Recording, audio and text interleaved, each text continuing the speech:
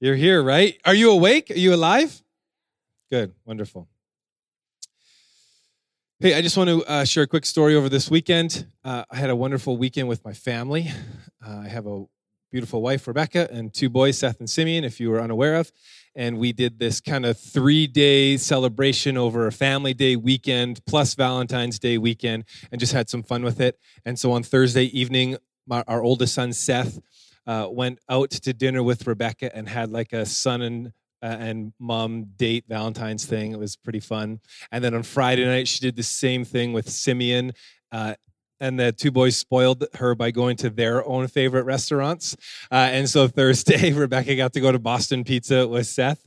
And then on Friday, she got to go to White Spot with Simeon and had a great time. And then our Valentine's thing we do together as a family on Valentine's Day. And it's so fun and so special, just doing it, the four of us together and making it more of like a family thing rather than just a one-on-one thing. And it was really, really special. And so I hope that you guys had a great weekend too.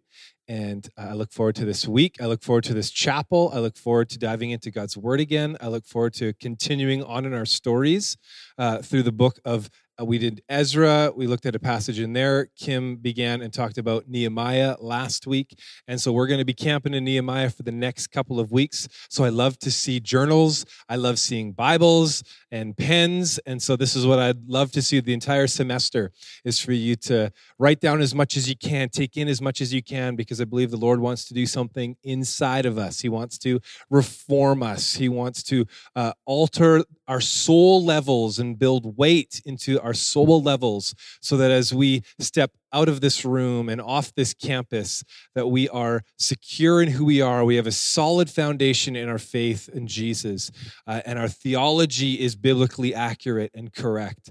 And in today's day and age, I believe this is more sensitive of a subject than previously in my ministry experience. And there's some real... It's really good to see the church and in our hearts, the conviction in our hearts to see such a drive, such an overemphasis on like proper theology, proper doctrine, making sure that God's word is what leads us in everything that we do. It's the foundation for our reformation and all of that. So as Ezra committed himself, we're going to commit ourselves this semester. Amen? Amen? I love seeing or hearing those muffled amens, okay?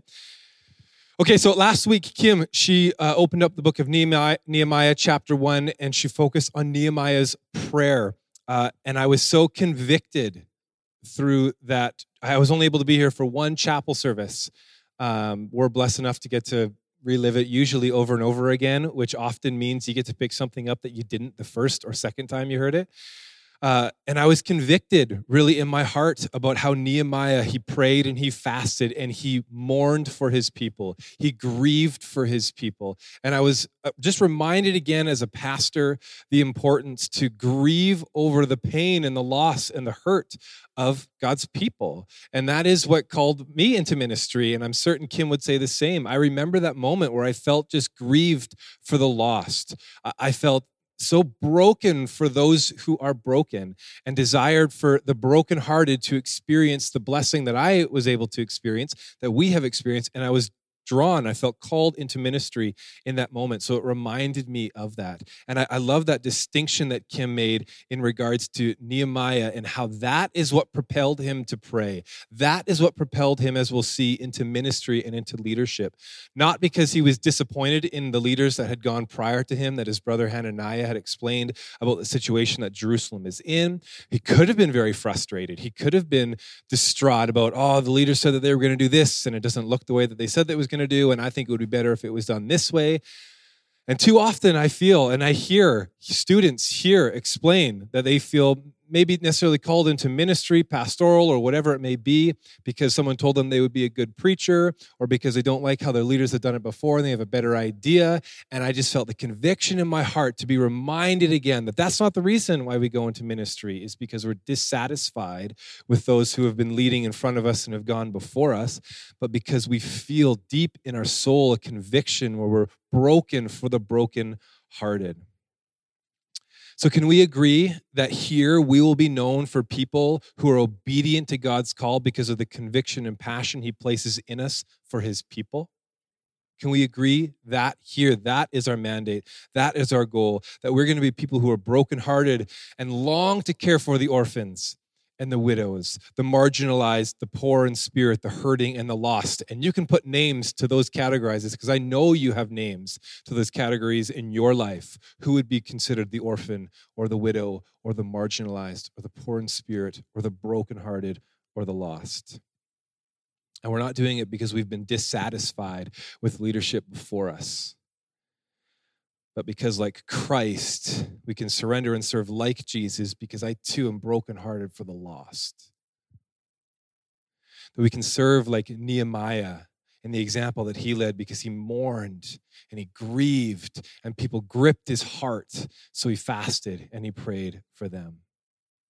And as we do so, that's where the Holy Spirit works at our soul level, where he reforms us in our inner being and he transforms us and he changes us to where we respond in which the Spirit is leading. Can we be that kind of people? Yeah, amen? Okay, so we're going to look into Nehemiah chapter 2 today. So open up your Bibles. I'll have it up on the screen as well. Get your lightsabers out too if you got your phone. I call that the lightsaber. If the Bible physical is the sword, this can be your lightsaber. Open up to you version, get to Nehemiah chapter 2, okay?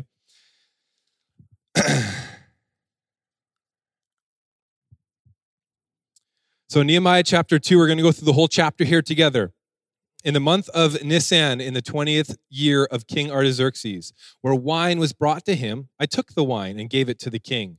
I had not been sad in his presence before. So the king asked me, "Why does your face look so sad when you were not ill? This can be nothing but sadness of heart." I was very much afraid, but I said to the king, "May the king live forever. Why should my face not look sad when the city where my ancestors are buried lies in ruins and its gates have been destroyed by fire?"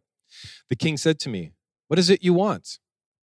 Then I prayed to the God of heaven, and I answered the king, "If it pleases the king, and if your servant has found favor in his sight, let him send me to the city in Judah where my ancestors are buried so that I can rebuild it." Then the king, with the queen sitting beside him, asked me, "How long will your journey take, and when will you get back?" It pleased the king to send me, so I set a time. I also said to him, "If it pleases the king, may I have letters to the governors of the Trans-Euphrates so that they will provide me safe conduct until I arrive in Judah? And may I have a letter to Asaph, the keeper of the royal park, so he will give me timber and make beams for the gates of the citadel, by the temple, and for the city wall, and for the residence I will occupy." And because the gracious hand of my God was on me, the king granted my requests. So I went to the governors of Trans-Euphrates and gave them the king's letters. The king had also sent army officers and cavalry with me. When Sanballat the Hornite and Tobiah the Ammonite official heard about this, they were very much disturbed that someone had come to promote the welfare of the Israelites. We're in verse 11 now. I went to Jerusalem, and after staying there for 3 days, I set out during the night with a few others.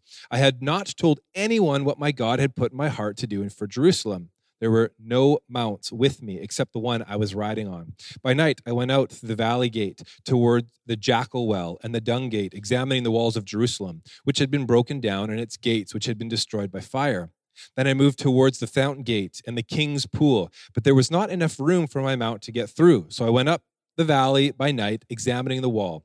Finally, I turned back and re-entered through the valley gate. The officials did not know where I had gone or what I was doing because as yet I had said nothing to the Jews or the priests or nobles or officials or any others who would be doing the work.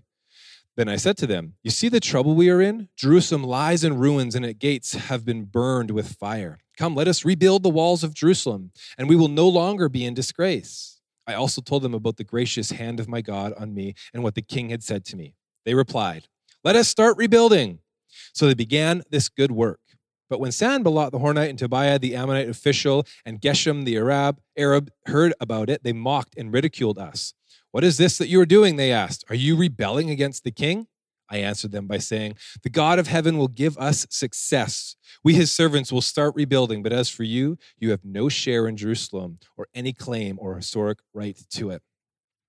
Lord, our ears are open to receive from you today, this morning. We settle our hearts, we settle our minds, and we say, have your way inside of us. I pray, Holy Spirit, that you would reform us, that these words that we have been reading through and will continue to look into, Spirit, we open ourselves up to allow you to speak to us, to teach us, to direct, lead, and to guide us and to form us. We pray this in your name. And everybody said, amen. So here Nehemiah, he is about to embark on his journey, about to embark on his wonderful journey, the third wave back to Jerusalem, out of exile. Okay, but he has some business to attend to here first. So the events that took place in chapter 1 that we talked about last week, this is about 4 months later. Just from chapter 1 to chapter 2 is about 4 months of time that has gone by. And so Nehemiah didn't leave immediately after Hananiah informed him of the situation that Jerusalem is in, the ruins, the disgrace that's been going on, right? And yet he prayed, he worked, he was faithful at what he was called to do in that moment. And so he prayed and he fasted and he mourned. And so about 4 months took place. And we see the effects of Nehemiah's prayer take shape in his actions in chapter 2. Many of the actions that Nehemiah actually follows through with and fulfills is a direct response to what he prayed about in chapter 1. It's beautiful to see that prayer leads to action. Same thing in our lives. Prayer ought to lead us to respond, lead us to action into what God is calling us into. And so what we're doing today is we're going to look at what happened when Nehemiah prayed is our focus for today.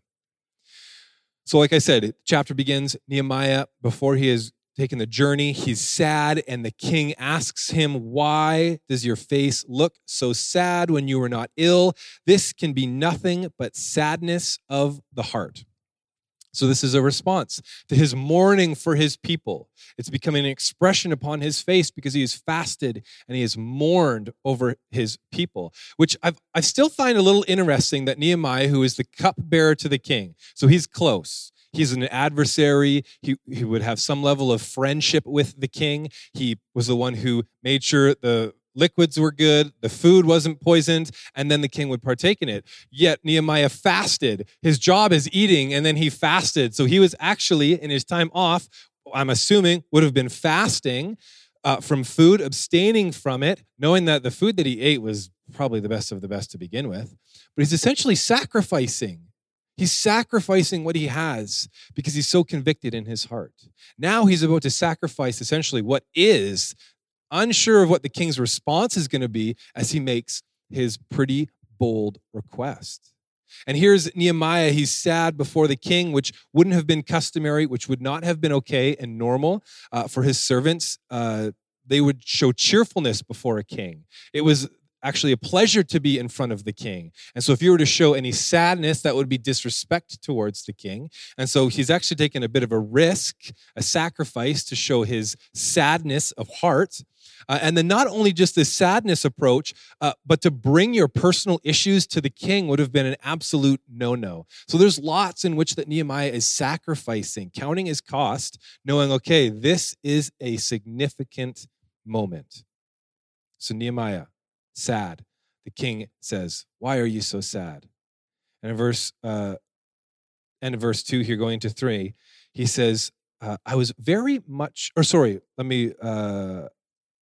yeah, that's right. Verse 2, verse 3. I was very much afraid, but I said to the king, may the king live forever. Why should my face not look sad when the city where my ancestors are buried lies in ruins and its gates have been destroyed by fire?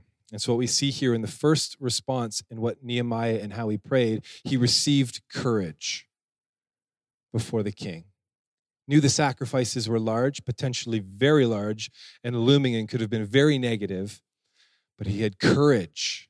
As he prayed and spent time in the presence of the Lord, courage was developed and built inside of him to make this step. He was afraid, but he still spoke out. He showed courage as a result of his time with the Lord. And when we pray, when we spend time with the Lord, fear isn't necessarily always eliminated, but it is definitely overtaken. The prophet Isaiah, he wrote that no weapon forged against you will prevail, and you will refute every tongue that accuses you. He didn't say that there will be no more weapons. He didn't say any that that's going to be eliminated. He said those weapons that are forged against you, they will not prevail. They will not take you over. And actually, we have other scripture passages that we know through Joshua to be strong and courageous and not to be terrified. We know that perfect love drives out fear, that we are to not fear because the Lord is with us, that God has not given us a spirit of fear, but of love, that fear still may exist, but love can overpower. It can overtake it. And time with the Lord can actually allow us to conquer those fears because love overtakes it. Where in Romans it says we are more than conquerors through him who loved us. So having courage doesn't mean there is no fear. Having courage means standing up for and against in the midst of fear. And this is what Nehemiah showed. He stood up in the midst of fear. It says he was afraid and yet he spoke out. It reminds me of David in Psalm 56. He writes, when I am afraid, I put my trust in you. So he put his trust in the Lord. He was courageous. When Nehemiah prayed, he was passionate for the things of God. So in verse 4, it says, the king said to me, what is it you want? Then I prayed to the God of heaven, and I answered the king, if it pleases the king, and if your servant has found favor in his sight, let him send me to the city in Judah where my ancestors are buried, so I can rebuild it. You know those last-minute prayers that we're like, oh, Lord, please, I need you in this moment. Do you know those prayers? You ever prayed those before? Where you're like, okay, Lord, my hermeneutics paper is due, or Pentateuch paper is due on Wednesday, and midterm exam's going to come up, and you sit at the table, and you're like, okay, Jesus, I need your help right now. Do you know that there are biblical faith giants who prayed those prayers? Nehemiah prayed those prayers. Now, the difference is those prayers are not the ones that we should lay as the foundation of our faith, okay? We read in chapter 1, and for months and months, Nehemiah on a regular basis prayed and fasted as the foundation of his prayer life. But then in those moments, those quick shootout prayers, Lord, I need you. Can you be here? I need some wisdom. I need some guidance. I need your favor. I need your blessing. And those quick shootout prayers, man, those are wonderful as they're a part of the other foundational prayers that we have in our life. So Nehemiah prayed. Those quick inserted prayers. Kim had mentioned actually there was 10 other times in the book of Nehemiah that we'll see prayers very similar to that concept. These quick shot prayers that come out, as yet those are not the foundation in which that Nehemiah lives his life on. He has developed a prayer muscle in which has been built over time. And so he did. He prayed and he spoke to the king very boldly, very courageously. And we see that through it, that Nehemiah also, as he prayed, was aware of God's favor in his life.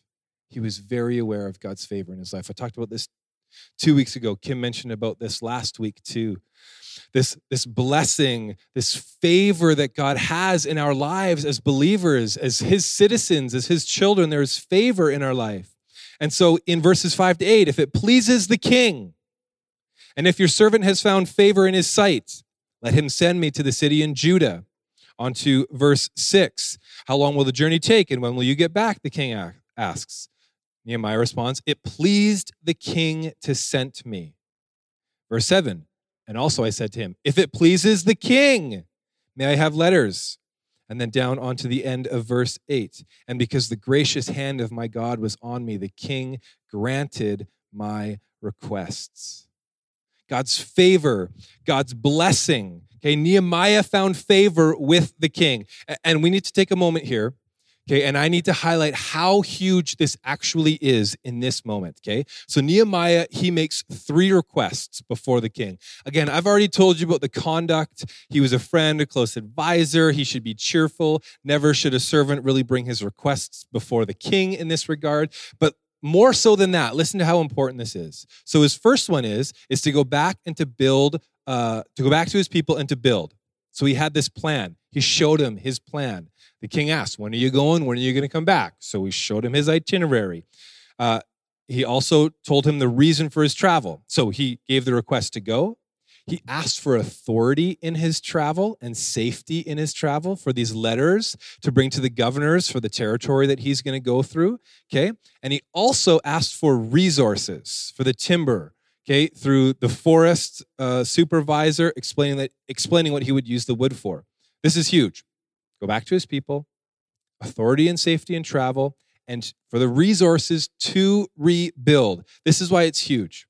Back in Ezra, in chapter 4, King Artaxerxes, the same king, this is what it says. A letter was sent to him. To King Artaxerxes, from your servants in Trans-Euphrates, okay, the territory in which he was going to.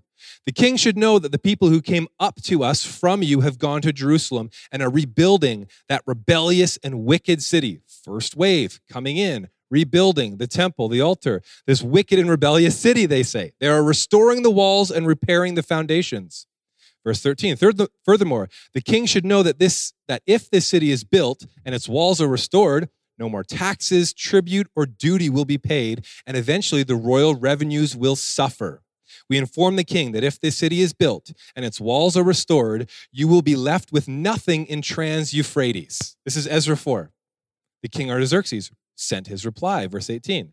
The letter you sent us has been read and translated in my presence. I issued an order and a search was made, and it was found that the city has a long history of revolt against kings and has been a place of rebellion and sedition. Way to go, Israelites. Jerusalem has had powerful kings over the whole Trans-Euphrates, and taxes and tributes and duty were paid to them. Now issue an order to these men to stop work so that the city will not be rebuilt until I order so. Be careful not to neglect this matter. That's what this king, Artaxerxes, issued back in Ezra 4. This same king that Nehemiah is bringing these requests to go back to my people, to rebuild these walls. I need safety, I need authority, and I need resources to do what you actually told us not to do. This is huge, in which that Nehemiah brought these things before the king. He found favor with the king, and the king granted all these requests. And not only did he grant all these requests, he also sent army officials and soldiers on horse with him. Wow. You ever have those prayers? You're like, God, I need you. And we make these requests, and he fulfills them and yet gives us more. That is this, pictured so beautifully. But let's not get too ahead of ourselves as well, to think that as we just live in obedience to God and to his word, that everything in life is easy and beautiful and we always get what we ask for. Because yes, Nehemiah had favor, but he also had foes. He had foes. We get introduced to the antithesis of the story, Sanballat and Tobiah, who are against him. We'll see in the coming chapters how dangerous and crazy matters are to get. Nehemiah had favor with the Lord. Also, too, we see as he prayed, Nehemiah was patient. Verses 11 to 16. I went to Jerusalem, 11 and 12. I went to Jerusalem, and after staying there 3 days, I set out during the night with a few others. I had not told anyone what my God had put in my heart to do for Jerusalem. There were no mounts with me except the one I was riding on.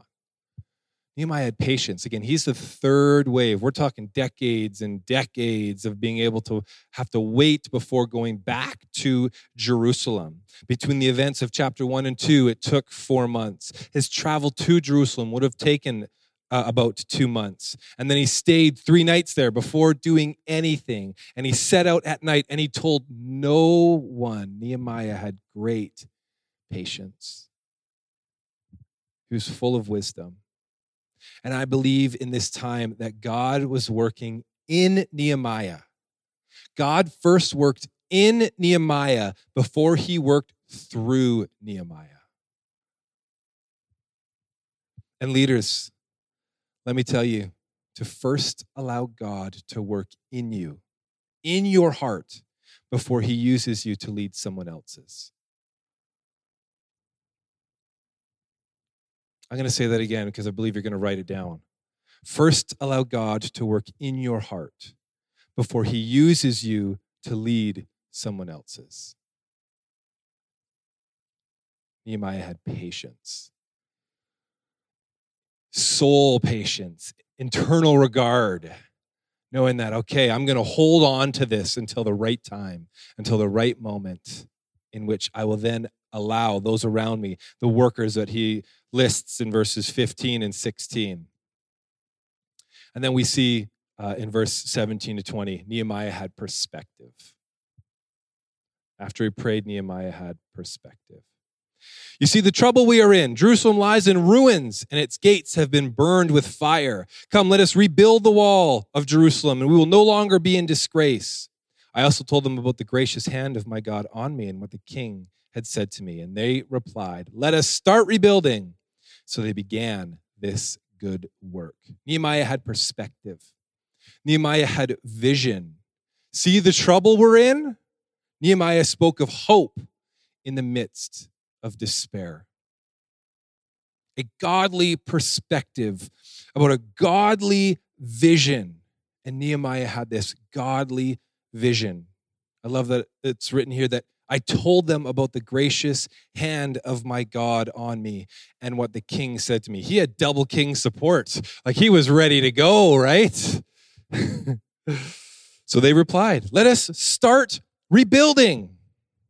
And he says in verse 20, I answered them by saying, the God of heaven will give us success. So, a bit of a spoiler alert for you here. Kim and I talk about you guys. Like when we're not talking to you, we talk about you.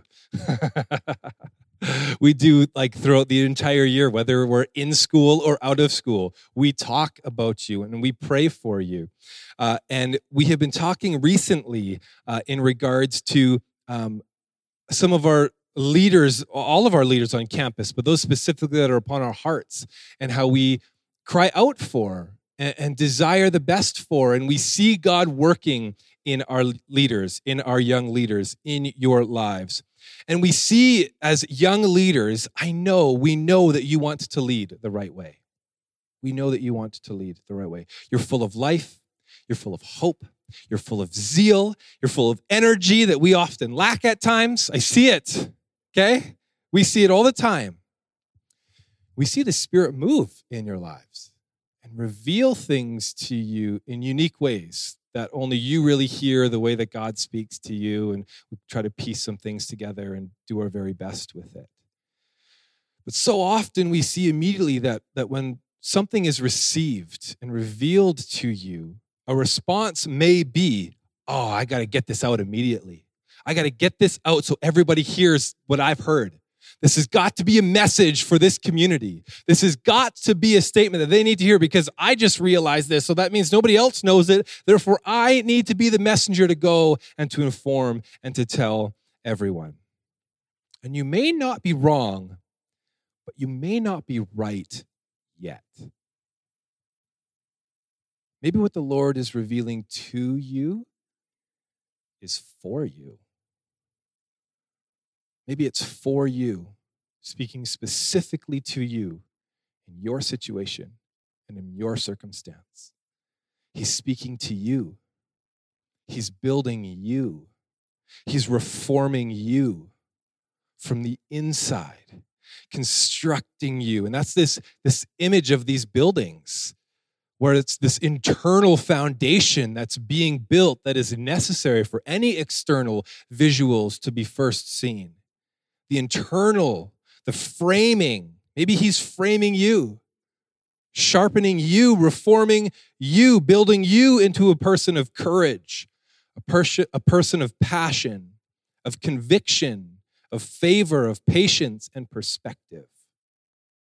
See, interesting with these points, okay, the points that Kim had led with in her sermon last week was compassion. He prayed about compassion. We see the passion that Nehemiah has. He prayed about acknowledgement. He acknowledged over and over, if it pleases the king, it pleased the king. If it pleases the king, the gracious hand of my God is upon me, and it pleased the king. He acknowledges it. It's because of God's work. Of obedience. He was obedient in the work. And then successful work he prayed for. Successful work. He says at the end, the God of heaven will give us success. He prays and believes the God of heaven will give him success. So when you pray and submit and obey, God gives you his perspective, his vision, his view. He breaks your heart for his people and how he sees his people, building in you so the God of heaven will succeed through you. And I'll finish with this. The God of heaven wants to reform you so he will succeed through you.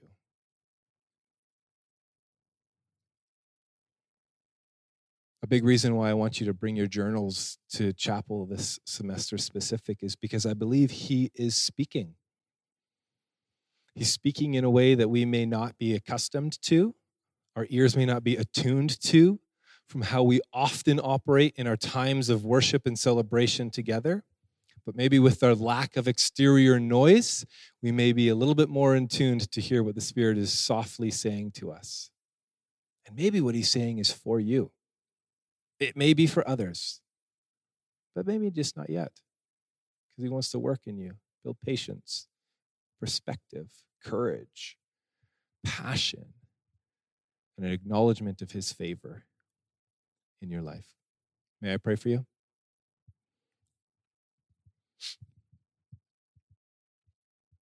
Lord, thank you so much that you are patient with us. Lord, thank you for your perspective towards us, one of love. Because of your grace and your mercy, you look down on us and call us good. Because of your redemption, you, Jesus, paying for the penalty of our sin, you look at us as your spotless, pure bride that's without blemish, a perspective that we don't deserve, but yet you have so graciously given to us and granted to us. So we acknowledge that we are blessed people who have your favor in our lives. Spirit, would you make us more keenly aware of the favor and blessing that your hand is upon our lives, leading and guiding. And Lord, continue to work internally inside of us on a soul level to the depth of who we are. Continue to reform us. Again, we commit ourselves this semester, obedient to you, allowing you to conform us to the person you desire us to be, to the person of Jesus. We thank you, Lord, for this example that we see in Nehemiah, how he prays and how he responds, and the perspective that he has given, granted because of what you've done and given to him. I pray the same for this family. I pray the same for this group here in this room right now, that we would lead by that example, by the example of Jesus as well. We would follow you, Spirit, in every possible way, acknowledging your favor in our lives. So the remainder of this day, Lord, I pray for your blessing. I pray that we would increase in patience and see your perspective. I pray for great courage. I pray for an acknowledgement of your favor, Jesus. This day, we pray in your name. Amen. Amen. God bless you all. Thanks for being here today. Enjoy the rest of your Tuesday.